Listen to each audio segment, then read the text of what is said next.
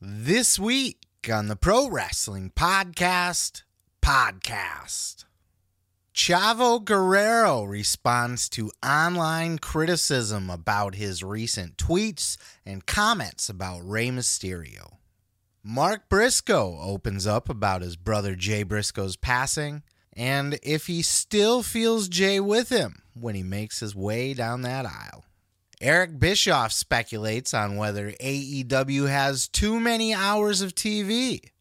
And AEW is set to make a huge announcement, which is rumored to be the new TV show and a whole new TV deal. I'm your host, Seth Grimes, and this is the Pro Wrestling Podcast.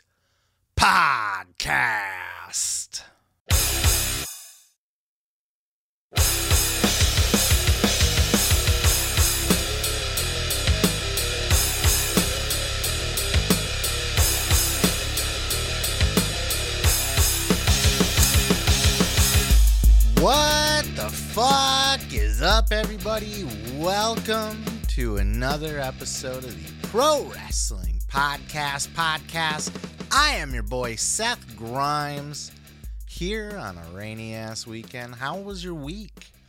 How are you guys doing? Slow fucking news week in wrestling. Ahead of a probably huge news week in wrestling next week. Of course, the big AEW TV deal situation that is speculated to be announced next week. We'll go ahead and get into that on the show here. Otherwise, it was a slow week, man. Not a lot of news happening out in podcast land, so I'm going to do a little bit of a shorter episode here this week. Either that or I'm just going to talk a lot more. We'll see how it plays out. Maybe I'll have a lot to talk about and I'll be able to fill the time just fine. But there wasn't a lot of super great highlights this week. I'm sorry.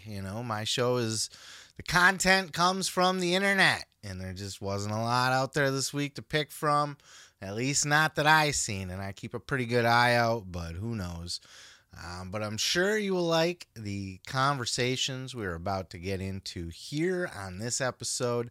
So let's go ahead and dive on into it. Episode 81, by the way. 80-fucking-1. We're in the 80s now. The greatest decade in the history of life, the 80s. I'm excited to dive on in here. We're creeping our way up to 100, and I am creeping my way up to 1,000 subscribers, too. I appreciate each and every one of you guys that have subscribed. I hit my microphone. Anyone subscribed to the YouTube channel, thank you so much. If you haven't yet and you're listening to this, please, for the love of fucking God, help me get to that 1,000 so we can start monetizing this bitch, start pumping out more content. I'm excited to do it. Great show to get into, so let's just go ahead and dive on in. Before we do, while we are begging you for subscriptions and all of that, if you could also please like, follow, and subscribe at Seth Grimes Media on Facebook if you're on there, TikTok if you're on there, or Twitter if you're on there. I do post reels and TikToks and memes and little fucking random thoughts and all of that stuff. It's a fun place to hang out. Come hang out with me. Get a lot more content besides this show. But speaking of this show, let's go ahead and dive on into our first topic here today. So I apologize for the shitty cell phone video and the shitty cell phone audio. But as I sit down here to finish the podcast, to save it, render it out, and upload it for you guys this morning, I woke up to breaking news. Apparently, Matt Hardy's Twitter has been hacked. And oh boy, did we get some interesting tweets. Let's go ahead and pop those up on the screen here. First one we have under Matt Hardy, at Matt Hardy Brand Official, I fucking hate my ugly ass wife. At Rebby Hardy, thanks for sleeping with my brother, stupid bitch. Yikes. Immediately following that, we had, or it looks like this came in before it, actually. The reason I don't talk to Jeff anymore is because he tried to sleep with my daughter. Matt Hardy's daughter is like 3, 4, 5. That little gothic chick. Continues. I don't know the exact order of these. Here we go. Matt Hardy, that stupid fucking sexual assault pedo Vince McMahon is a fraud and stole $2 million from me. Go back to touching little girls, you stupid old freak. Next tweet. Me and Jeff's beef was real. He fucked my wife because I made fun of his wife for having a yeast infection. Hashtag it's true. Oh boy. I got a bad sense of humor. Next tweet. Should I leak the DMs of my wife at Rebby Hardy saying the N-word? Let me know, y'all. I love my fellow black. I'm not going to say that word. N-words. Much love at King James. Self-censored there, though you can see it on the screen. And then finally, at Tony Khan, you're a bitch and are only relevant because of your billionaire dad. Worst boss ever. So clearly, obviously, he was hacked. I don't believe for a second that was Matt Hardy saying all of that. These tweets came in late last night, so around 10 p.m.-ish, and they just kept going. I don't know if there's more, if I've missed some, but that's what I was able to gather for you guys. I don't think we've seen one this extreme yet, have we? No pun intended for Matt Hardy. But have we seen any major hackings like that where a high-profile professional wrestler is just saying all of this ridiculous stuff on Twitter? And it is ridiculous. A lot of this is really stupid. Though calling Vince McMahon a sexual assaulting pedo is funny. Though I don't think he's a pedo. I wouldn't go that far. I don't know what the point of this was, just to hack and have some fun. I don't know. I don't know the motivations behind hackers that just want to post crazy tweets like this, but it certainly stirred up some buzz. It was all over social media as I woke up to the point where I can't ignore it for the show. Couldn't, in good consciousness, upload the show and finalize it out without addressing this. So I apologize that I'm not down in my studio doing it on the more professional setup. The audio is going to be a little bit wonky on this one, but I did want to address it. Didn't want to leave it out. This is breaking news as I'm editing this podcast and getting it up. Hopefully nobody hacks into my account and says all this ridiculous stuff. Everybody knows Matt Hardy wouldn't say things like this. Especially at Rebby. My God, you do not want to take shots at Rebby. Rebby will stab somebody. That chick will stab somebody. If I was Matt, I would mind my P's and Q's every single moment. I probably wouldn't even be married to that woman, to be honest with you. She's intense. She's a bit much. Matt's pretty chill, so they kind of balance each other out. But she's not the woman to fuck with. And I can't imagine that she took too kindly to this. I can only imagine. I don't know if she's posted anything, but I can only imagine if she responded to this, and what she would do or say to the person if she found out who it was. But probably just some fucking fan. I don't know why Matt Hardy's account, of all people. I don't know how hacking works, if you just figure out the password or if there's like I'm sure there's an easier way to do it. So I don't know why Matt was the target, but that's what we know at this time. And I'm going to go ahead and leave it there so I can get this goddamn podcast uploaded and hopefully nothing else breaks while I'm fucking editing and uploading. I've never done it like this before, so interesting. But leave your thoughts down in the comments below. I'm going to go ahead and move on to the next. Oh, yeah! That's how it is, right? 3. V1. Wait. All Elite Wrestling, AEW, is making a huge announcement next week, this week, depending on when you're listening to this. Last week, perhaps. Who knows? But it is rumored that AEW is going to be announcing their new TV deal. If not the whole new TV deal, then at least the new show Collision, the CM Punk show. CM Punk and Friends. This show is speculated to be making its debut in June and is speculated to be announced at the Upfronts, which is where all the media companies, the TV and all that stuff, announce their big plan for the year. What do we got coming for you? What's our show lineup? Do we got any new shows coming out? Any new this, that, or whatever? The Upfronts is where all the TV networks put their best foot forward and say, this is what you can expect from us this year. So it is rumored that there are big things in the works, including a possible $1 billion deal. For more on this, take a listen to this clip with your boy and my boy and Jim Cornette's boy, Dave Meltzer.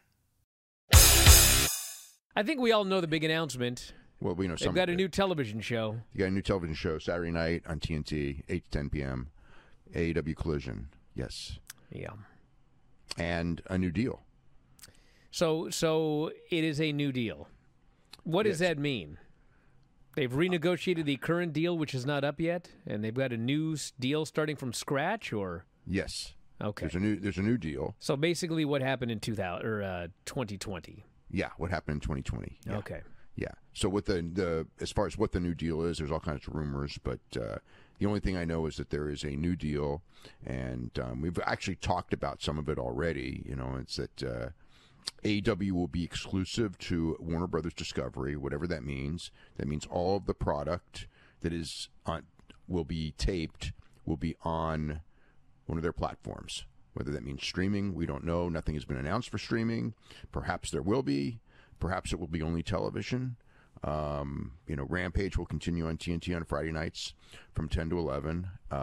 Collision will start. And Dynamite will continue on TBS.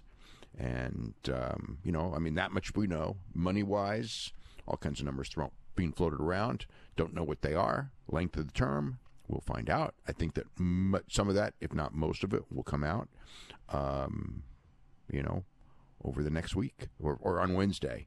I mean, nothing will be announced anywhere until Wednesday. That's the deal that both sides have. But I did get it confirmed that, there is a new television deal in play. And, as far as like what is going to happen with as far as like brands, guys going back and forth or whatever, that changes daily anyway. So it's like nobody really knows.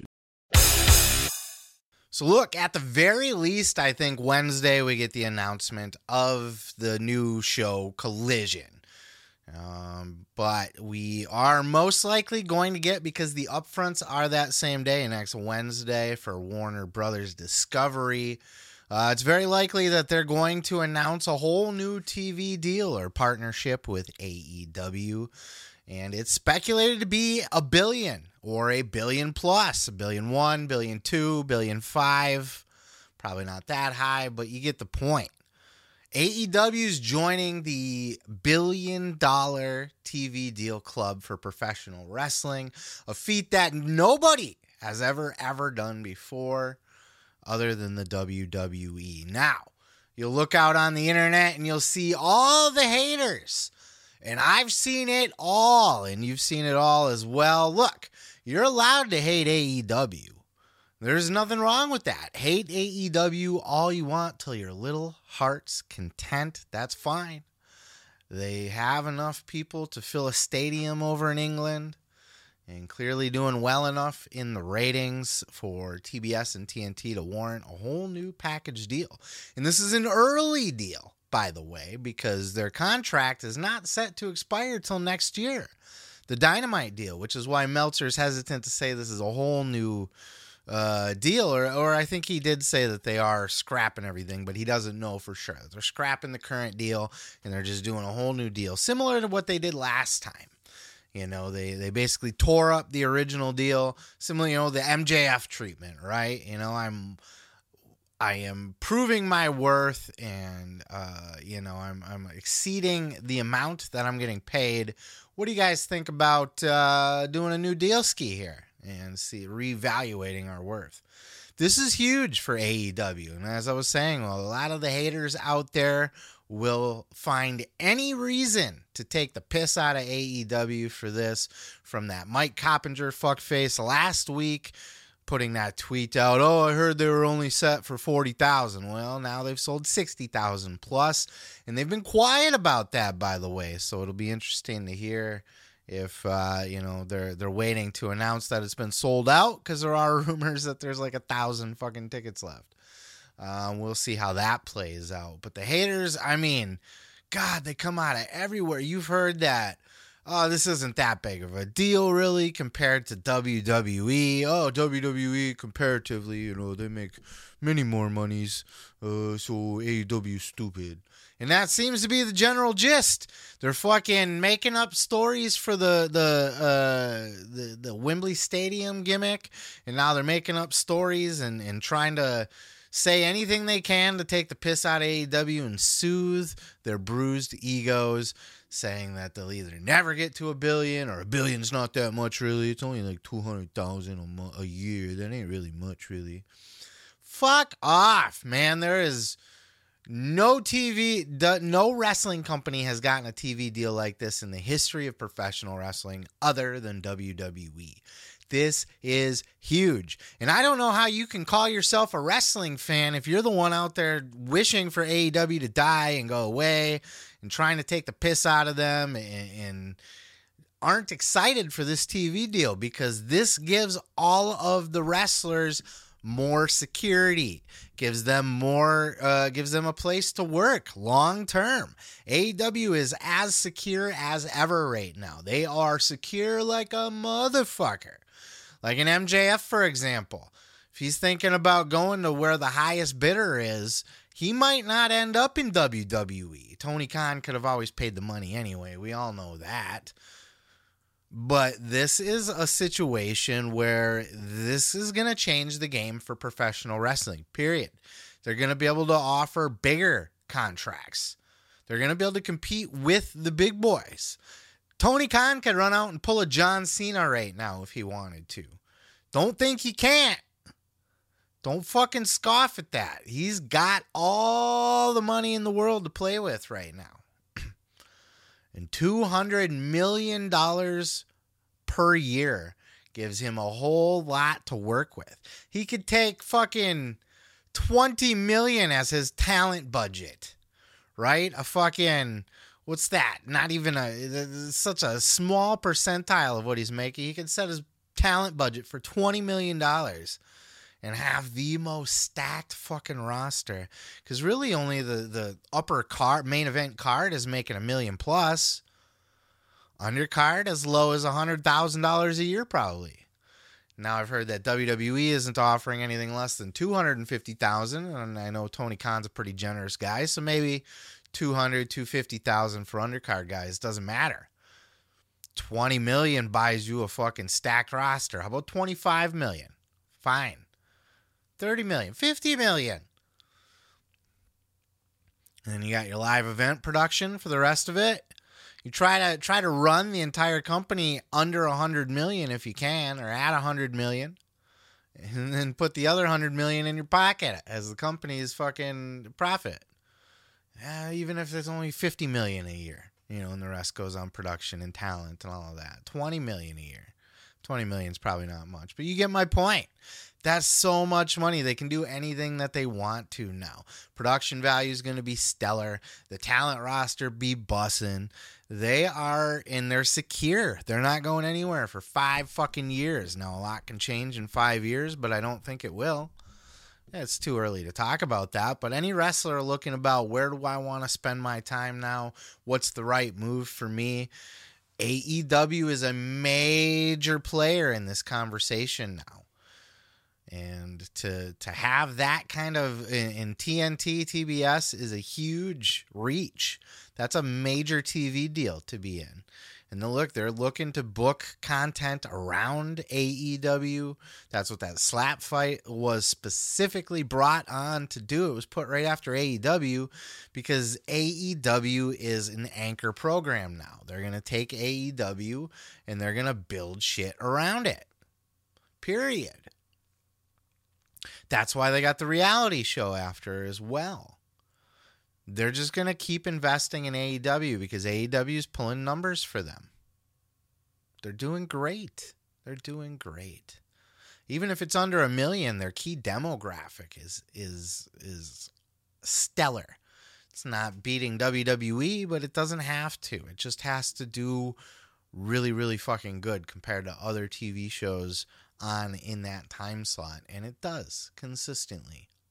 And the key demo is where it's at for advertisers. Period. End of story. That's not a fucking made up myth that, only under 1 million people watch. Yeah, but they're all fucking the age that people want to advertise to. So it's a big deal. And then the rumor even goes that it's exclusivity, so it's going to take them off of YouTube. They can't even have a YouTube show. They have to be exclusive to Warner Brothers. That's why those other two shows were canceled. And there's rumors that this could move into the streaming service as well. This could make its move onto the Max streaming platform, which is a stupid fucking name. Should have just kept it HBO Max or HBO. Home box office. HBO has been a brand since I was a little kid. Since the 80s, they were doing shit. Oz... The Sopranos. It's all HBO shit. But if they end up getting on the streaming service, even if it's their back catalog, and then, like a day late or a couple days late, episodes of Dynamite and Rampage and Collision, fuck, even if they can get the Ring of Honor content on there as well. It's a big deal. This is a game changer for wrestling, and I know a lot of people out there want to hate and be haters about it, and they want to think that it's not a big deal, and they're just wrong. This is a huge move. I'm not going to have a whole lot else to say about it because I really also I'm going to spend some time on it next week. Once this is announced, we're going to cover, I'm going to talk every intricate detail of this thing through and through. So I'm going to dive into this a lot deeper at the time. Right now, this is just purely speculation. But based off what we're hearing, it's up and away for AEW, man. They're fucking hitting the ground running, and they are on fucking fire. It's great. It's great news for the entire pro wrestling industry, and if you don't think so, you're not a true pro wrestling fan. You're a tribalist, you're a fucking WWE bootlicker fanboy or something, but you don't have to like AEW to recognize that it's important for an AEW to exist. It gets guys bigger contracts. Guys, look what happened when AEW was first starting and WWE offered all those guys big contracts. Now they let a lot of those guys go. But the contracts have been significantly increased for talent since AEW's been around. And they have more leverage. They don't like their booking. They don't like their pay. They don't feel like they're being treated the way that they feel like they should be treated. They can always, Triple H knows when he's negotiating with these people now that they have AEW that they can go to. Vince always had him over a barrel for the longest time since WCW died. What are you going to go to TNA? Go for it. Have fun. Peace. We'll see you when you come back. AEW is a different story. Guys can go make multi-million dollar careers at AEW. And that's important. That's a good thing. It gives guys negotiating. That gives guys bigger contracts all around. It's secure for the business, the competition, whether you consider it competition or not. Regardless, there's the tribalism, there's the beefing, there's the back and forth. There's guys jumping ship to each other. It's good for the business. It keeps people talking, keeps people engaged. All of that shit. Keeps all these dirt sheet writers fucking employed. It's good for the business. With AEW's new TV deal looming this week and the announcement of the new show Collision, it begs the question, is AEW taking on too many TV shows? Are they taking on too much content to handle? Are they stretching themselves too thin? Perhaps. We've always heard Eric Bischoff talk about this, where he always said that everything was fine and dandy with WCW when it was just Nitro.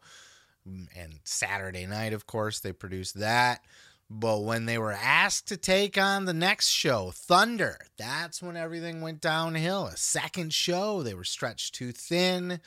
The roster got fucking played out. It was all downhill from there. So Eric Bischoff has always been very doom and gloom about this sort of thing.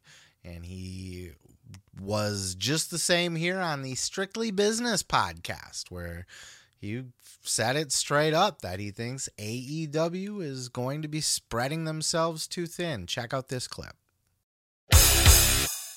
To create yet another show, this makes 3 for AEW right now, which I think they're in way over their head, by the way. I think eventually downstream, this is going to prove to be a real challenge for AEW, just like it was for WWE and certainly like it was for me. Too much, and I've said this from day one, this is not new. Diluting your brand and diluting your core story with ancillary programming, while financially viable and exciting, eventually comes back to bite you in the ass, because you're just diluting your own product. And eventually you dilute it to the point where no one feels like they have to watch anything. I don't have to watch Dynamite because I can watch Rampage. I don't have to watch Rampage because I can watch Saturday Night. I don't have to watch Saturday Night because I can watch Max. I don't have to watch any of it because I can get it on my computer. So the more content you have, unless it's really, really unique to each other, the chances of diluting your core product and your audience is significant. I completely disagree, and here's why. SmackDown. SmackDown started in what, 1999? It's almost 25 years old. WWE has been producing 2 TV shows a week for 25 years. Plus main event and whatever the fuck else they have. Superstars, is that still a thing? Superstars, they have that show. And Raw's 3 hours. So with AEW taking on Collision, another 2-hour show every week, added to Rampage, added to Dynamite. That's 5 hours of fucking TV now that they have to produce. Well, part of it was they were already producing another 2 hours of TV per week with Dark and Dark Elevation. It was just for YouTube, not national TV. So they were still producing 2 more hours of pro wrestling content, but I feel like it'll be different now. You know, Dark and Dark Elevation were designed for indie guys and up-and-comers and squash matches and showcases and reps. That's something that Tony's not going to want to do with these new shows. Rampage, he's already losing. Rampage is already a shit show. And that could be a sign of things to come for Collision and Dynamite. Rampage was good for like a month when it started. And then it just shit fucking week after week after week. It continued to drop in the ratings. And Tony Khan did nothing about it. There was no reason to make it a priority show to watch. He booked the shitty matches on there. And sure, if you like a good wrestling match, you like to watch matches for the sake of watching matches, then you got Rampage and you got more content that you can enjoy. But was it ever must-see other than when CM Punk debuted? No, not really. I don't think there was ever anything that was really must-see on Rampage. And then Tony Khan said, and this was after the summer where shit where they lost Punk and Bryan Danielson was injured and Adam Cole was injured and they were short a lot of guys. And Tony Khan's excuse was for Rampage being a failure, he said at a press conference, was that he needed his star power on Dynamite. And now now that he's getting some of his talent back, that they're going to be cleared soon or whatever, that he would start making Rampage a priority again. And he hasn't. Part of this is because Rampage is taped, too. I see a lot of people commenting online that the reason they don't watch Rampage or care about Rampage is because they already know the results. They can just look them up because it's pre-taped. That could be. You could just not look up the spoilers. I don't look up the spoilers. But I also don't watch Rampage or care. And guess what? I'm not missing anything. Right? Very few times has there ever been a reason for me to seek out Rampage. The final delete, or what was that one that they just, the firm deletion. They put it on YouTube. That would have been, I was actually thinking about checking out Rampage. Not live. Nobody's watching TV at that late on a Friday night. Sorry if you are. My apologies. But I thought about seeking it out, but then they put it on YouTube, so no need to watch the rest of the show. Who cares?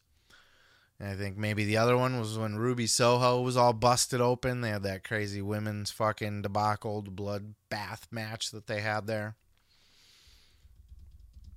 But rarely do I care about Rampage. So is that a sign that Collision is going to be much the same? Plus, Tony Khan's got Ring of Honor. Ring of Honor, Rampage, Dynamite, Collision. That's a lot of fucking TV to book while you're also working, for the Jaguars, running the Jags, and you're also running Fulham, and you also got your stats company that he's got. Plus, he's a nerd who likes to watch wrestling, so he's probably watching all the other wrestling out there, too. WWE and indie stuff and Impact and New Japan. And fuck, man, where does this guy find time in the day without a pile of cocaine in front of him? I hope he knows that, Tony Khan. Why everybody thinks he's a coke addict is because he has entirely too much work to do, yet does it. And he's always fucking nervous and awkward and rambling. And his eyes are always like this. And he never blinks.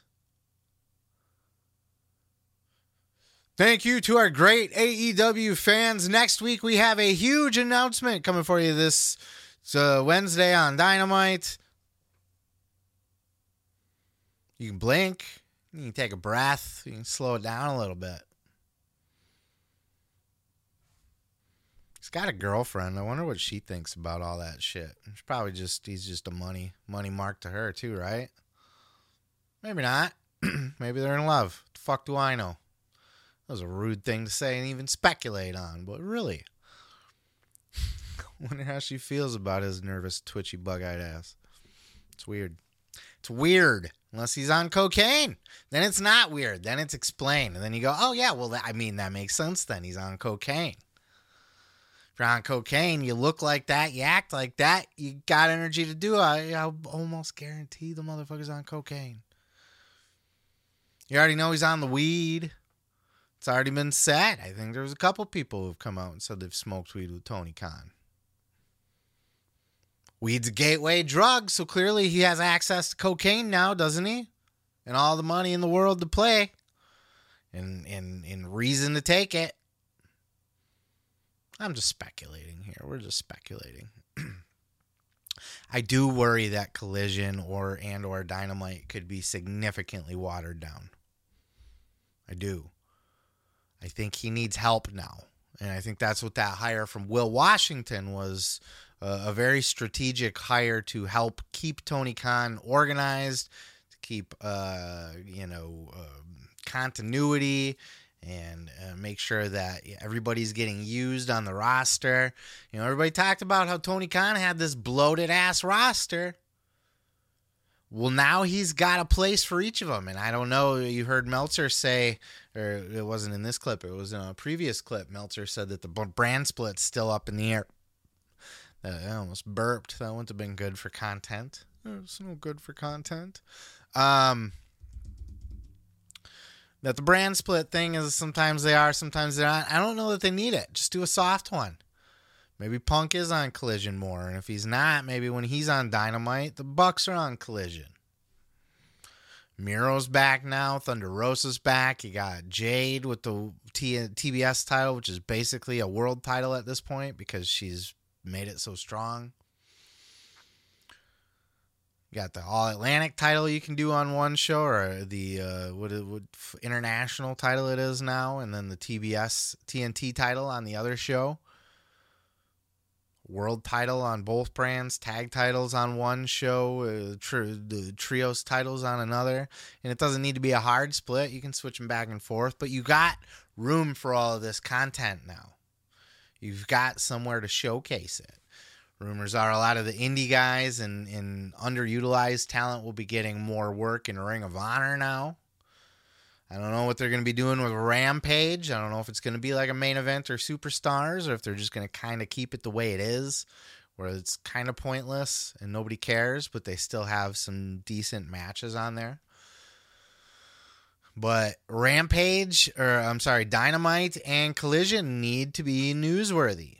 How do you do that? You gotta have help on your booking team. You got your Will Washington there. That's great, but he's your continuity guy. He's your making sure everything's kind of working across the board on all the different media and all that. But you also have to have a creative team around you. I've heard Chris Jericho is heavily involved. Jake the Snake was just talking about that on his podcast. He had said that Chris Jericho was significantly involved in everything backstage, and even went as far as to say he's the most powerful man in wrestling right now, or one of. That's a very high statement from Jake the Snake. Now, obviously, he's not the most powerful man in wrestling, but one of. He's probably running a lot of shit backstage. Bring him in closer. Bring in a creative team. You got Jeff Jarrett there. I would put Jeff Jarrett in front of Ring of Honor and not even think about Ring of Honor. Oversee it. Watch the show. Send notes to Jarrett. That's it. Watch the show when it's produced. Send notes. You don't even need to approve the script necessarily, or the card, or the matches, or the angles, or the storylines, or anything like that. Just watch the show. Trust that Jeff will take it in a good direction. Send notes every week. Didn't like this, liked this. More of this, less of this. Let's do this with this guy. He can add his input. Let's push I want this guy as the champion. All of that. He can do that, but he doesn't need to book the intricacies of it. Lean on Jeff Jarrett. Lean on other people. Be a decider at this point. You've grown to a point where there's too much work for you to write down in your stupid little notebook. Be a decider. Like George W. Bush. I'm a decider.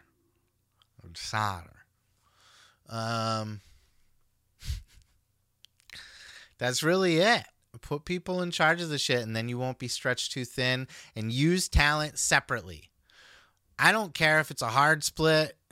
I don't particularly like hard brand splits, but fuck it. You got enough talent for it, and it will give everybody a reason to want to watch both shows. Definitely do not use the same wrestlers on both shows or continue the same storyline on both shows. That will dilute everything. That's what happened with Thunder. That was the problem with Thunder. Also, according to Bischoff, he wasn't getting any more money to produce that either, which didn't help their bottom line at all. But they also didn't do a brand split. Bischoff always likes to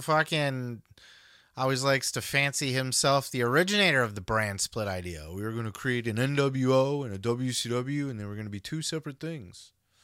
Sure. But we just didn't. Instead, we used all the guys on both shows all the time. That can't happen with these two. It's got to be, you got to only see Miro once a week. You got to only see Punk once a week. FTR once a week. And I think if you're able to do that and you have help creating storylines, compelling storylines, help booking matches, have somebody book your undercard shit for you. The stuff that doesn't mean as much. Tony can sit down with his stupid little notebook and he can book out all his main events and all his top stars and all of his title matches, all his main storylines that he wants to do still if he likes. Then let somebody fill out the rest of the card with fluff or undercard storylines. Delegate, trust people, oversee them, overrule them if you need to, replace them if you need to. But you don't need to do it all yourself. But if he's able to bring in help, which it looks like he's trying to do at the very least, he's got help now on the talent relations side. And now he's got help at least with I don't remember Will Washington's official title, but he's going to help Tony kind of keep track of all this shit, more or less. Keep it all organized and on point. And I think Will's going to be great for that, by the way. He's a smart guy. I think people criticizing that hire are, I don't know. I don't want to say they're stupid, but they're fucking stupid, right? I mean, Will Washington, smart guy, just because he's never worked in the business before. Sometimes you need that outside guy, that outside perspective. He's got a good mind for the business. He's smart. He'll do just fine. Tony needs more help, and he needs to keep those rosters separate, or at least separate talent on each show. I don't care which way they do it, brand split or FTR's on Dynamite one week and Collision the next week, or however you want to do it. That's the way to succeed, and WWE has a proven fucking model. There's your model. WWE has produced 2 shows, 3 shows for 25 years. 24 years. I think the SmackDown 25-year anniversary will be next year in 2024. It's insane. Fucking insane. But it can obviously be done. But WWE also has a big machine. It wasn't Vince McMahon sitting down with his notebook fucking booking it out week to week, Booker of the Year style, you know? That's why he wasn't Booker of the Year, though. See, he doesn't have the notebook, you see. I'm curious what you guys think. What are your thoughts on the new shows? Is AEW stretching themselves too thin? Certainly they're in danger of it. I think we've made that clear. It's a possibility. But if Tony makes all the right moves, delegates, keeps the rosters separated for the most part, he's got people to help with storylines, and he fucks off with Ring of Honor altogether, I think that they can make it work. But I'm curious your thoughts. Leave them in the comments below. I'm going to go ahead and move on to the next. It was 2 weeks ago here on the show that we covered a story with Chavo Guerrero. While doing an autograph signing, he drinking a little bit of beer, relaxing a little bit, feeling himself a little bit, decided to kind of take a few shots at Rey Mysterio, and then he doubled down on those comments on Twitter, and then went back and said it was all the work, just playing, just joshing you, I'm just having some fun. Right? Just a heel being a heel. Lie, cheat, and steal. Right? And I covered it 2 weeks ago, and I said I wasn't so sure about that. But just for the refresher, go ahead and take a look at this clip from that episode where we listened to Chavo's exact words, and then take a look at his tweets, and then we'll be back with the latest. I just don't understand why Rey Mysterio still has to look. We all love Eddie, but we're not going out with his gimmick and our gimmick. I mean, our gimmick was Los Guerreros gimmick, and coming out to Los Guerreros, we lie, we cheat, we steal, and everybody's like, "Oh yeah, keeping Eddie's memory right." I said, "No, dude, you're. I'm tired of people." This is true. This is not a bitter thing. This is true. I'm tired. We worked hard for that last name. We worked. This whole family worked really, really hard to keep that name, to get that name to where it was, and we're tired of people prostituting it in a sense and using it for their benefit. So, Rey Mysterio, I'm sorry that no one knows who Rey Mysterio Sr. is. Rey Mysterio Jr., no one knows who he is, and I'm sorry that you have to latch on to the Guerrero family, and we're just kind of tired of it.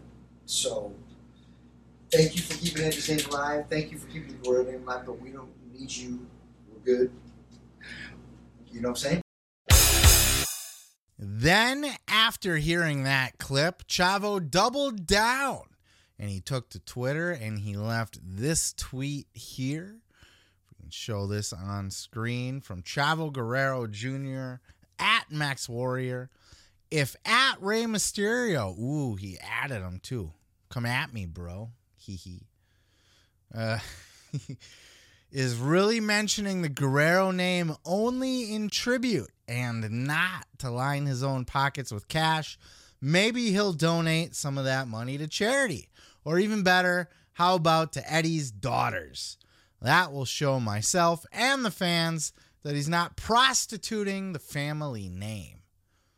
Oof, that was nasty. But it wasn't long after that Chavo Guerrero quickly changed his tune, tweeting this one here. This is how a heel should tweet. Hook, line, and sinker. I still got it. So after all that, Chavo did his best work online to just cover his tracks and say it was all a work and that we're all a bunch of dumb marks. We just fell for it. Oh, it was just that easy, he likes to say. Perhaps I'm a dumb fucking mark. I don't know. But it was in this interview with Chris Van Vliet on the Insight podcast where CVV brought up this controversial comment or these controversial comments about Rey Mysterio and Eddie Guerrero.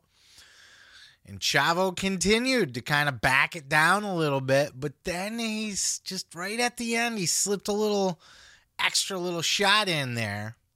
I want you to keep in mind the clip that you just listened to with Chavo and everything he said. And if you're watching, you saw his face, right? Because he's going to tell you here now on Chris Van Vliet that it was all tongue-in-cheek. That you could clearly see he was just joking, just having some fun. Did it look like that to you? Maybe hit rewind and give it another listen. Otherwise, check out this clip from the Insight podcast with a sit-down interview of Chavo Guerrero with Chris Van Vliet. So you created some real heat recently here. Yeah, man. People actually think that you are upset with Rey Mysterio talking about Eddie Guerrero and paying tribute to Eddie.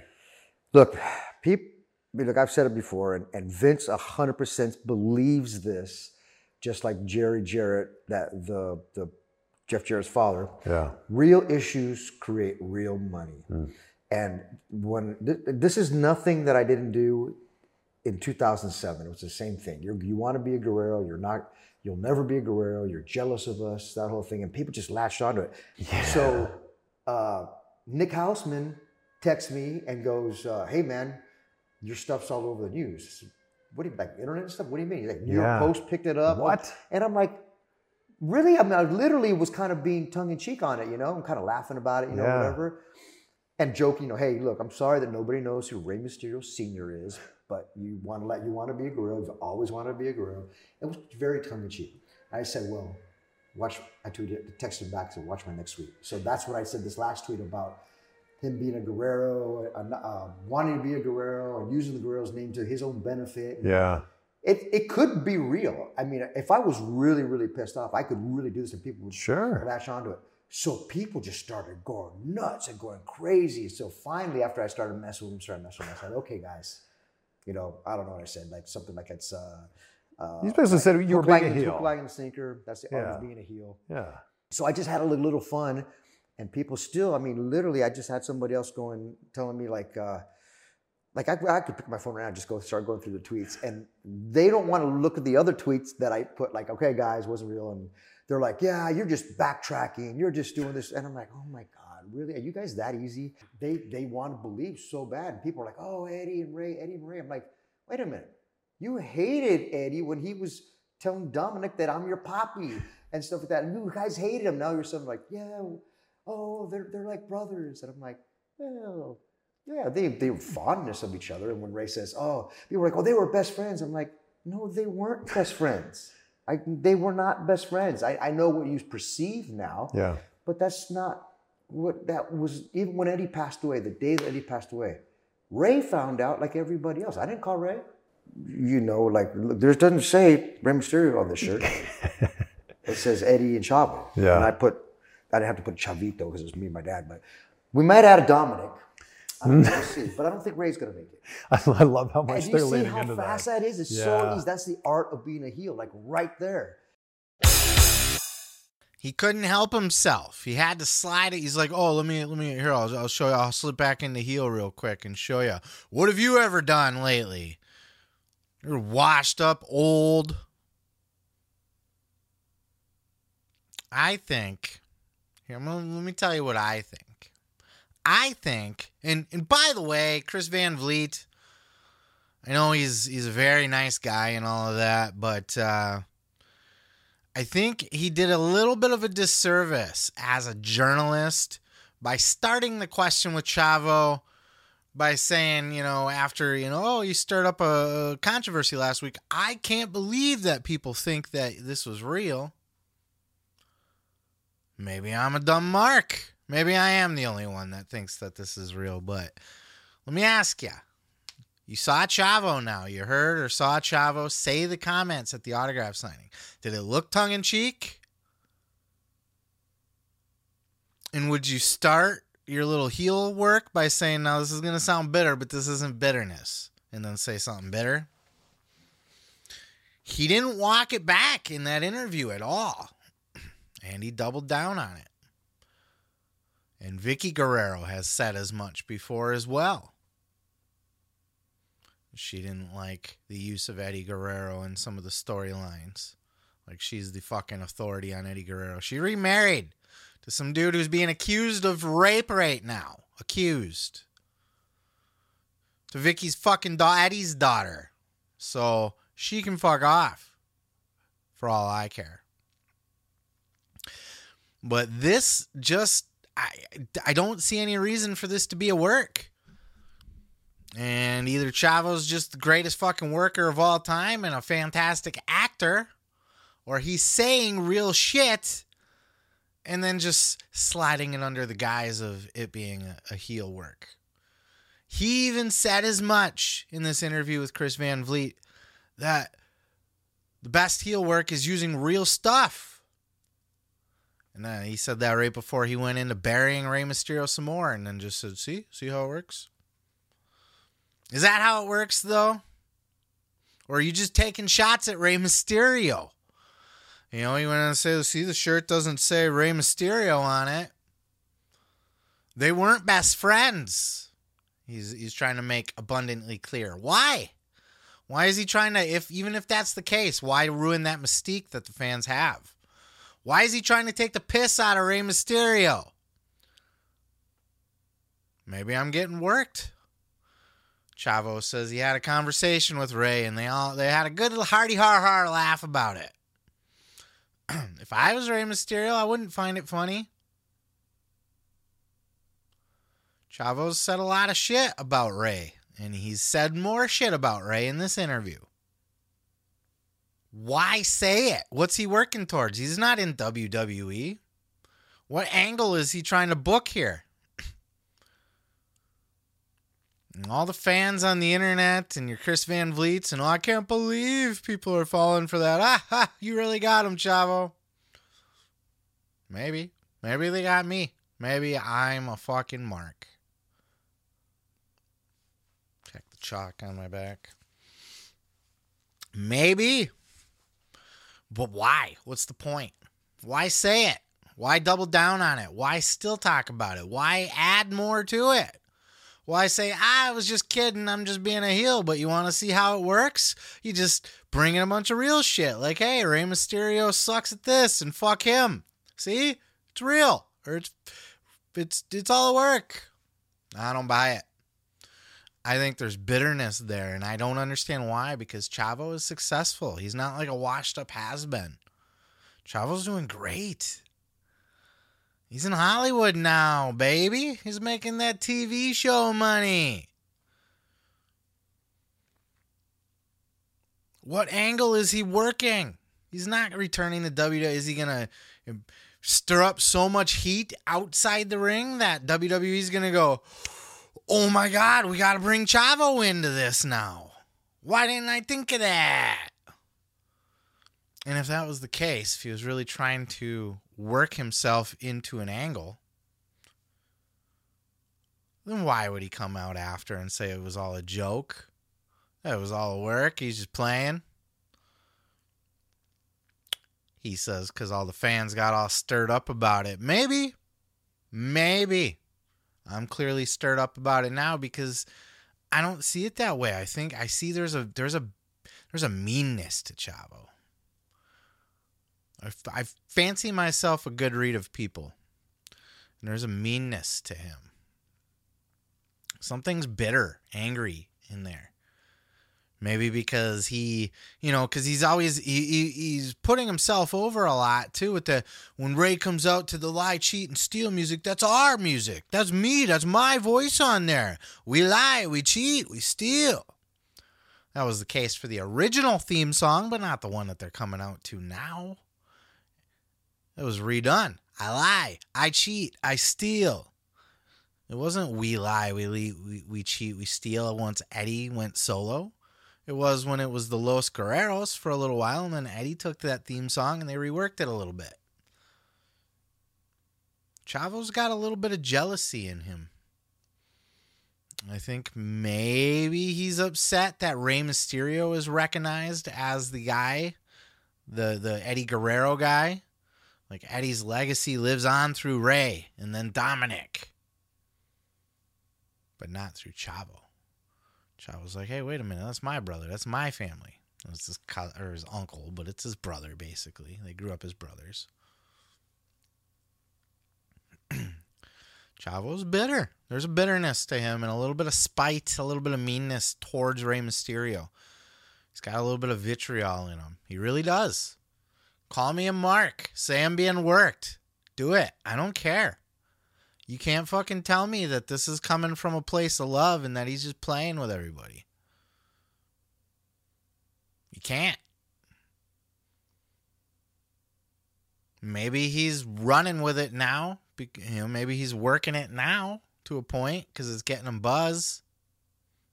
But I don't think those comments in that original autograph session, I don't think those comments were made tongue-in-cheek. They weren't made in jest. I watched the whole 2-hour interview waiting for because I heard the news that he had said something before I actually heard him say something. Otherwise, I'm not going to spend 2 hours watching a Chavo Guerrero autograph signing.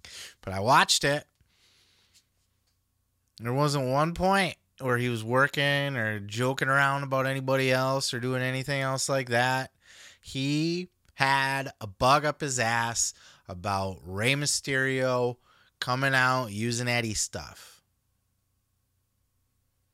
Vicky had said something about it too. I wish I knew where it was on Twitter. I'm not digging through months or even a year of Vicky Guerrero's tweets to find it for you.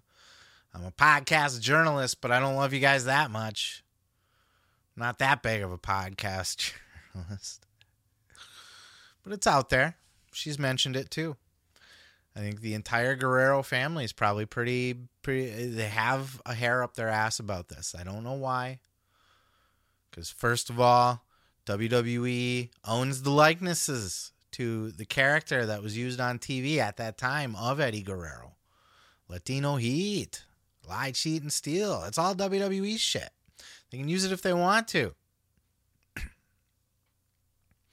LWO, Chavo took a shot at that. Ray wasn't even in the LWO. That was my stuff. That's what he's bitter about. I'm telling you, that's what he's bitter about. WWE is doing a storyline now with Rey Mysterio that Chavo thinks that could probably easily be him. Should be him, perhaps. Like, if you're going to do that story, why aren't you doing it with me? I'm the actual Guerrero family member. Maybe I'm reading this completely wrong. I would love for you to let me know down in the comments below what you think about this. Am I being worked? Am I a giant mark? Am I overreacting? Am I reading too much into it? Or am I calling it like it fucking is? Or at least as I see it.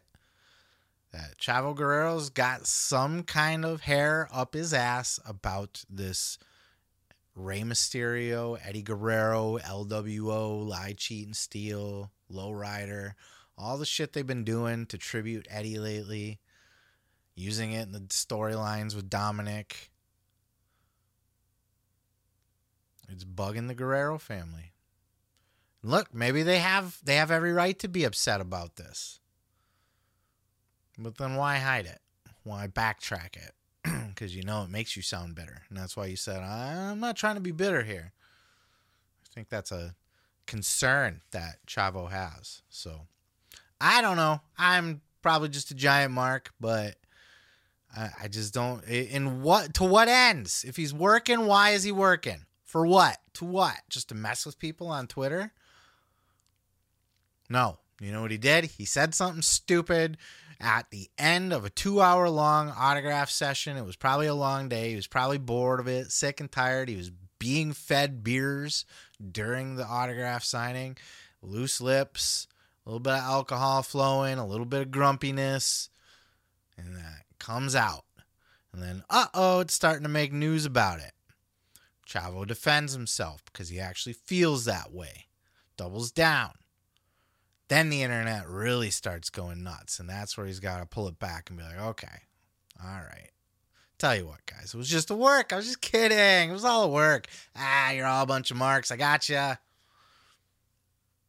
But then I'm going to go do an interview with Chris Van Vliet, and I'm going to take a few more jabs at Rey Mysterio and the LWO and all of that. Laugh about how it is possible that maybe Dominic is a Guerrero. Ha ha ha. See, I'm just working.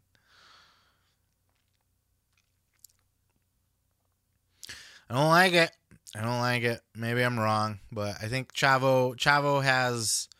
I always liked Chavo. I was fond of Chavo. Not a fan of Chavo. He was never like, ooh, Chavo. But, I mean, I didn't not like him either. You know, I had respect for him. But I feel like this lowers it a little bit. I see the bitterness coming out. Maybe I'm a mark. Let me know in the comments. I'm going to go ahead and move on to the next. Viva la raza. Well, we got off to a rough start at the beginning of this year in the pro wrestling world with the tragic and untimely passing of Jamin Pugh, a.k.a. Jay Briscoe. It shocked the wrestling world. Everybody was rightfully very, very upset about this, very distraught, in disbelief. But one of the people who held strong in his beliefs and helped keep everybody else's chin up. This was the guy at the funeral trying to cheer everybody up and tell everybody to quit being such a fucking... Don't be all sad about this. We'll celebrate you, boy. That, of course, is Jay's brother, Mark Briscoe. Mark Briscoe, now a solo act after his brother's passing, and has now been signed to the AEW roster and has been involved on TV in this FTR and Jeff Jarrett, Jay Lethal feud thing going on. I like it. I like the gimmick that they did at the farm. They went to the Briscoe farm. They had Papa Briscoe on there. It's good shit. It was a great skit, actually. It was hilarious. And I'm starting to be a fan of Jeff Jarrett now, too, through all of this. I think he's being used really well. But I digress. It was Mark Briscoe on Talk is Jericho this week, talking about how he did have that strength after Jay died, why he was able to carry on, to keep his chin up and motivate everybody else around him. And he also talks about if he still feels the spirit of Jay Briscoe with him. Check out these clips. Me and Jay are so one and the same. It's like we're already one and the same. So it's like I don't need the affirmation. I don't need the confirmation that, hey, brother, I'm all right. I ain't doubted since from the when it happened. Is like at first, of course, a total like what the hell is going on, and but then it wasn't an hour, and I had made peace with the fact that he's fine, and I know that he's fine, and I can feel that he's fine, and that now we gotta carry on and do what we gotta do down here, especially for his kids and for his wife and my mom, dad too. But do you feel his presence? I really truly do. Yeah. I really truly do, and it's like more so than anywhere else is when the music hits and I'm walking through the ring. It's like it really is. It's like it's just a strange feeling because that was that was our thing. We were wrestling before we were wrestling each other before. We probably were even out of diapers, and from the time we're kids, like wrestling is what makes it like I feel him more wrestling, even though everything reminds me of him. You know what I mean? I can't go anywhere, do anything without thinking of him. But when I really, really feel him is when that music hits, and it's time to go do what we do. So what was it like for you when you come to AEW and finally you're on the show, and your very first match was against Jay Lethal, another very close friend of yours. You wrestled quite a bit. How was that night for you, first time on your own? Jay had such, whether it was, warranted or whatever the word is I'm looking here for, he had such guilt that we never did make it to TV on a national basis. It was his fault. You know what I mean? He felt it was his fault, and it's so weird that like that first night being his birthday, it was almost like, wow, it's like this is his gift to me type thing, like his gift to us. Like he would, like, for one, I just know how strong he was in his faith and his perspective and his thought on, God and eternity and stuff. So I know that he was not afraid to die. He didn't want to leave any of us. He didn't, especially his kids, his family. Of course, he would never want to leave them without him. But I know that he did not fear death. I know he didn't fear death. And so I feel like I, even more so than, like I say, like my mom or a lot of other people that would have been so close to him, me and him spent more time riding the roads, and just we had that connection where we had the same mindset, the same brain. And then it's like, here we are on his birthday, a week after he passed, and he's like, there you go, chick. Go ahead, baby. Like, go ahead. Do what we do. You know what I mean? Do what we do, because I told everybody, I was like, how you blah, blah, blah, how you do this? I'm like, if I went and balled up in a corner and cried and was sad and it just couldn't function, Jamin would do whatever he could do in his afterlife powers to haunt my ass and to make me, baby, what the hell are you doing? Like, come on, dog. Like, come on. Like, what are you doing? Like, that's what he would be like. But then just for that to happen, and the timing that it happened, just the timing of it, it's like, well, this is the next step. I'm carrying on, you know what I mean? I'm carrying on for me and him. I'll tell you, as a wrestling fan, we've seen a lot of people pass. We've lost so many people as wrestling fans, and a lot of them untimely, most of them untimely. But this one hit me harder than most. I think it was because he was just coming off of that feud with FTR, looking like he was about to kind of have the peak of his career, really. Height of popularity, attention. It was just so sad and tragic, and the kids and the way he died and everything. But it was Mark Briscoe's strength that really kind of pulled everybody else through. You know, if Mark ain't crying about this, then nobody else needs to cry about it either. Like Mark said, if he would have went and cried in the corner like a little bitch about it or something, that Jay would have haunted his ass and told him to get the fuck up and get back to work. He feels Jay with him when he comes out to the ring. I don't doubt it at all. I'm a spiritual guy. Not a religious guy, but I'm a spiritual guy. And I absolutely believe in spirits and afterlives and energies.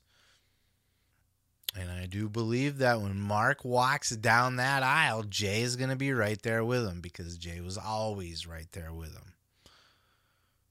Jay ain't going to be off doing something else when there's a wrestling show going on and Mark's on his way to the ring. Jay's going to be standing there right there with him in gorilla. Walk down that aisle. I think there's a certain, I believe in that shit. And I think, Mark has said that he's very religious. That Jay was especially very religious, and that's what got him in trouble with that tweet, as a matter of fact. And it's sad that Jay was always had carried around that guilt that he was the reason that the Briscoes never made it further. Because of that one stupid fucking tweet. Now Mark feels like this was Jay's gift to Mark after he left. His final goodbye. Here you go, baby. Do your thing. I love that. I love Mark's whole outlook on this. You know, right after Jay passed, Mark made a statement that was, it's like, hey, man, Jay's doing good. He's up there now. He's home. If you're religious or even spiritual, then you believe that there's peace and happiness and eternity after this life. This life is just momentary. If you believe that, then you can believe everything that Mark had to say in this conversation with Chris Jericho.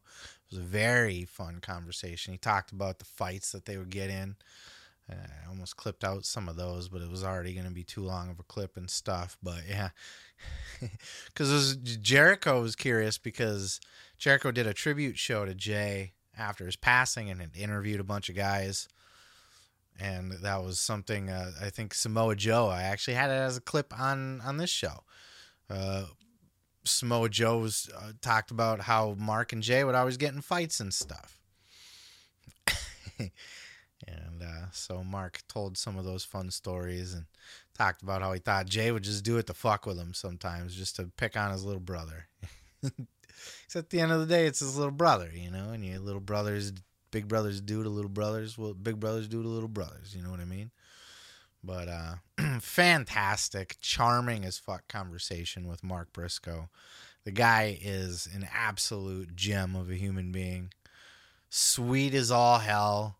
Kind, funny, effortlessly funny. He's just funny in the way that he talks and thinks and describes things. And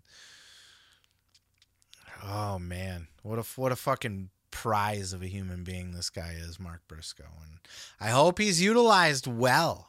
You know, he's probably, I think, still primarily part of Ring of Honor, but I hope he's used well on AEW TV too. You know, right now they're still trying to find his place, and that's going to take a little bit of time. Give it some time. Figure out how to book Mark Briscoe. Because, you know, without Jay, it's like Mark was the goofier one, right? He was the crazy, goofy guy. But he's a fighter too, so you make him like a badass fighter? Do you make him like a comic relief, or what do you do with him exactly? You got to figure that out and find that balance. So give AEW a little bit of grace and a little bit of time to figure that out. But go listen to this interview on Talk is Jericho with Mark Briscoe. Charming as all fuck, a hell of a guy, sweet guy.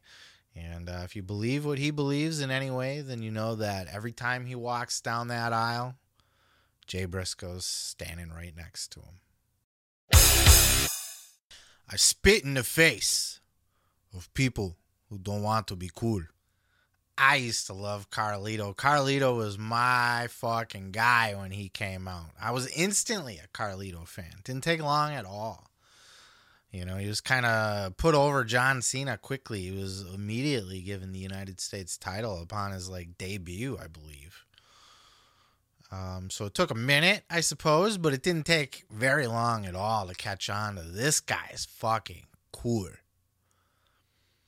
He was cool. You often hear that Vince McMahon kind of names people or he looks for real life things, right? Like, oh, you played hockey? You're the goon. Go get some boots that look like ice skates. You like turkey? Okay, you're the gobbledygooker. Go crack out of an egg. A red rooster. You like roosters? Sure, Terry Taylor loved roosters, huh? He loves a good cock. But, Carlito was a fucking awesome character, man. He just exudes cool. He's very cool. You know what I mean? He's got that laid back, chill energy. He's not intense. He's not over the top. His speech is, he gets frustrated and hot sometimes. He gets that hot Latino temper, but he's still laid back and chill. By all accounts, the girls loved Carlito. He was big with the chicks. Carlito did For the Love of Wrestling. He was one of the people that sat down. It was a big convention over in the UK. And he sat down and did a full in-ring shoot interview. And he was asked about this character. This cool character. The hair and the spit in the apple and all that shit. Where did it come from? Check out this clip. Did anyone refuse to get the apple sprout in their face? It's actually the opposite. For some reason, people like you said, talking about badge of honor. Some people you tell me, I'm gonna spit in your face. Oh yes, thank you. Or I'll get on the street too. For some reason, people will ask me. They'll say, how much would you charge to spit in my face? Why would you want that? I can't think of anybody that I'd want to spit in my face. Have people brought you apples at a Comic-Con to do that to them? All the time. Really? Yeah. And do you just decline politely? I decline because I think there's a lawsuit somewhere. Yeah. I don't think you can just go around doing that. And imagine that lawsuit. And such an interesting character. How did the character come about? How did the apple come about? How did the phrase come about? Well, when I first got to OVW, which is the developmental, whatever it was back in those days, I used to shave my head when I was younger. I didn't like my hair. I was ashamed, not ashamed of it, but I didn't think my hair was cool. No pun intended. And then when I got there, everybody had their head bald. So I said, you know what, I'm gonna grow my hair out. And then I just got lazy, and then all of a sudden, people just started noticing how wild my hair was, and I thought, okay, let's go with that. And then the apple spitting, if you notice, if you look at old Razor Ramon promos, mine are all basically rip-offs of that. And then in one of those, he spat something at some guy, and in mine, it was an apple. And then Vince saw that, and he said, okay, I like it, kid. I want you to keep spitting apples at people's faces. And then I asked him, I said, I'm the one spitting the apples? He goes, yeah, okay, yeah, I got no problem with that. I can do that all day. He's still cool. He's still the fucking man. Still charming as all hell. and his return or his debut, his little spot there, the run-in at Backlash in Puerto Rico. And I had thought that, too, going into that show, especially when I saw Savio Vega. I was like, what, no Carlito? Yeah, they got Carlito, too. Carlito's the shit. I don't know why he said in this interview, because he was asked, has he thought about going to AEW or Impact or WWE again? And he said nobody calls. It's not like he's turning this shit down or just doesn't want to or he's happy doing the indies. He stays busy on the indies. Matter of fact, I think he had just put out there that his booking price would probably go up now that he was back at back in WWE for Backlash. But he said nobody calls him. Why doesn't anybody call Carlito? What's your problem? I think Carlito doesn't like to work the schedule. Is that it? It's just too much. He's not trying to be on the road full time or anything. So who would call him? AEW could. They're not on the road full time. What would they do with a Carlito, though? That's the other thing. What do you do with a Carlito? When he was the young, cocky, upcoming heel, it made sense. Now he's kind of a wily veteran. I don't know. Maybe you put him at the top of the card. You see how that goes. I just don't know. Like, honestly, like, I'd be open to ideas. I don't know that, like, I would want Carlito, but I wouldn't know how to use Carlito. I'm sure I could think of something if I tried, but I thought he was booked really well, at least in his first incarnation. And then the rumors started kind of coming out that he was a little bit lazy, and you could see his body was getting not flabbier. He was just losing tone. It was like he wasn't really trying anymore, half-ass and everything. And I believe that had been said about him, and the office had kind of lost faith in him. Became complacent.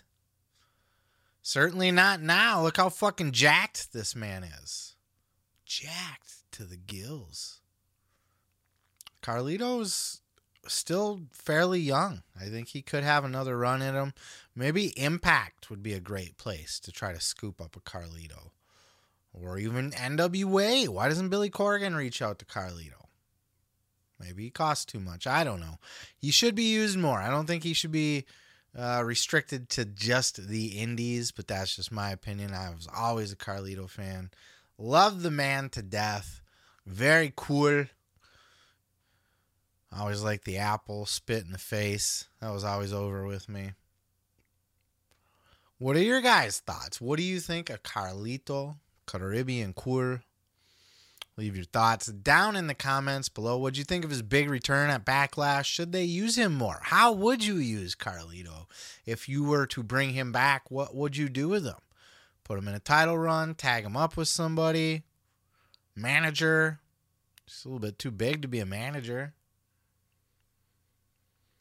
Carlito, man, fucking cool as all hell. Here comes the axe. Here comes the axe. And here comes the smasher. Right? Right? Fucking Demolition. Everybody turned away already. Nobody's like, fuck this guy in this video. I'm sorry. But it's a great theme song, and it is one of my favorites, if not my all-time favorite theme song. Love me some Demolition. Demolition recently resurfaced. They were also part of this For the Love of Wrestling convention over in the UK, and they also sat down for one of these in-ring shoot interviews that I've been covering here on the show. And that was one of the things they were asked about was that theme song. You know, how fucking cool was it to have that theme song? Apparently, I'm not the only one who loves it. A lot of people love that old Jim Johnston Demolition fucking banger. Was it a Jim Johnston or was that a Jimmy Hart banger? Jimmy Hart bang out that one? Credit to one of those two fuckers anyway. I don't know. But Demolition, they were there. They were old. They were fat. They were barely painted up. But they were there. And they were there to answer the fans' questions. And one of the fans asked flat out, dude, because there's been a glaring omission in the WWE Hall of Fame. Well, there always has been over the years, and there still are. But one glaring omission in the tag team division specifically, Demolition. And let's not wait till they die. Let's give them their flowers while they're alive. And there's reasons why people say that they might not be there. We can speculate that more on the backside, but check out this clip of Axe and Smash together again, talking about how they feel about being snubbed from the WWE Hall of Fame. Everyone here knows you're one of the best, if not the best of all time. How does it feel today that you're not in the Hall of Fame? Does that bother you, or you're not that bothered? Well, it would be a nice footnote to be included, but we have no control over that. The nice thing is when we come to events like this, people like you and people that meet us at the table tell us that we belong there. So we know that there's support, but as far it's all up to one person. Now he's got a mustache. Kind of looks like he's in a porno flick or something, doesn't Yeah, it looks like yeah. First of all, don't even fucking tell me that they don't deserve to be in the Hall of Fame. There's a lot of people that don't deserve to be in the Hall of Fame that are. Demolition would not be one of them. Demolition is one of the all-time greatest tag teams in the entire history of this business, period. I don't care what anybody says, and I don't care that they were put together to be a copy of the Road Warriors. They were able to quickly stand out on their own. And though they were similar to the Road Warriors with the paint and the beatdown and the metal music and the studs instead of the spikes or whatever, doesn't matter. They stood out. They had those creepy masks that they wore. And look, back in the 80s, it wasn't bondage. Not like it is now. Now you look at them and think they were going to some kind of BDSM kink show. You know, they were going to go fucking spank somebody in the ring or something with a paddle. But back then, they were just tough guys, mean, tough guys. And they were one of the greatest tag teams of all time. Tag team champions, I think a couple times, right? Once as baby faces and once as a heel. I don't know. Worked with the Hart Foundation, the fucking British Bulldogs, Andre the Giant and Haku, Road Warriors. Demolition were the fucking one of the Rockers, one of the greatest tag teams in an era of greatest tag teams, the 80s. The mid-80s had a huge tag team boom. Just look at the tag teams up and down the roster when Demolition had their run. And it was sad when it came to the end there where Crush kind of replaced Axe. And that was the beginning of the end. And within a year, we had the Repo Man and Kona Crush. Right? The, what did he? Aloha. Cranium Crunch. On the video game, his finisher was the Cranium Crunch. And then he had the Heart Punch as a bad guy. Never liked Crush. Was never a Crush guy. Never got the point of Crush. Well, I remember the Hasbro action figures had the 3-pack, Axe, Smash, and Crush. Right? They had a 3-pack, didn't they? I know they had all three of the figures. I think they came together. They're absolutely a Hall of Fame worthy tag team. Not just as Demolition, but fuck, Bill Eadie was as Masked Superstar, had a whole other run. And fucking so did Barry Darso, you know, not just the Repo Man and whatever the fuck he was in WCW when he went over there, but before that he was he was Khrushchev, right? Crusher Khrushchev, was that him? And they're just blatantly a Hall of Fame worthy tag team. And I like that Axe says that, like, look, yeah, it kind of sucks, but every time we do these convention type things, we always hear from our fans that we should be in the Hall of Fame, and that's validation, because they should be. And it's a tragedy that they're not, and I hope to fucking God that they get put in before they die, before time runs out. They should be a team that should be put in next year. Do it now, ASAP, before it's too late. You don't want to do them posthumously. Have those guys come out in their face paint to that music. Sweep all your bullshit under the rug. Oh, they filed a lawsuit against me. Man. So what? Sable sued you and you brought her right back like a year later. Ultimate Warrior sued you a bunch of times. People sue. You get sued, WWE. Doesn't mean you can't work with the guy again. Might not like him. Jesse Ventura, another guy that sued fucking WWE and still work with them years later. You can't tell me that Vince has always worked around personal grudges. Let's get over this personal grudge. Put Demolition in the Hall of Fame. That's it, y'all. That is the end of the show. I told you it'd be a little bit shorter this week, though I don't think it came in too short. But not a lot of wide variety of clips out there to go through. There's always, I mean, the podcasts are out there, but what am I gonna fucking pull a clip of Satnam Singh from the fucking AEW Unrestricted podcast? Meh. The Almost clip, nobody cared about that last week, so it's like, are you really gonna care about Satnam fucking Singh? No. So, it's not just about filling the show with garbage. You want to pull what's newsworthy. And if there's not enough newsworthy, then I'm not going to try to fluff it out for you guys and waste your fucking time or my time. I'm going to sit here and try to fill fucking 5-10 minutes on Satnam Singh. Fuck that. So here we are, the end of the show. I appreciate you guys hanging out with me. I really, really do. I am looking to produce more content. I know I've been saying that for a while, but I swear to God, it's on my things to do as soon as humanly possible. I'm looking at possibly doing at least one new show, which would just kind of be like an audio journal. I've done it before. It's called Live to Tape. I've already done a few episodes as just the podcast. I'm going to take that to a video format and possibly start doing that. We'll see. We'll see where it goes. I'm also thinking about maybe a live show. I don't know yet. We'll take a look at all the options, things to do, get back into the reactions.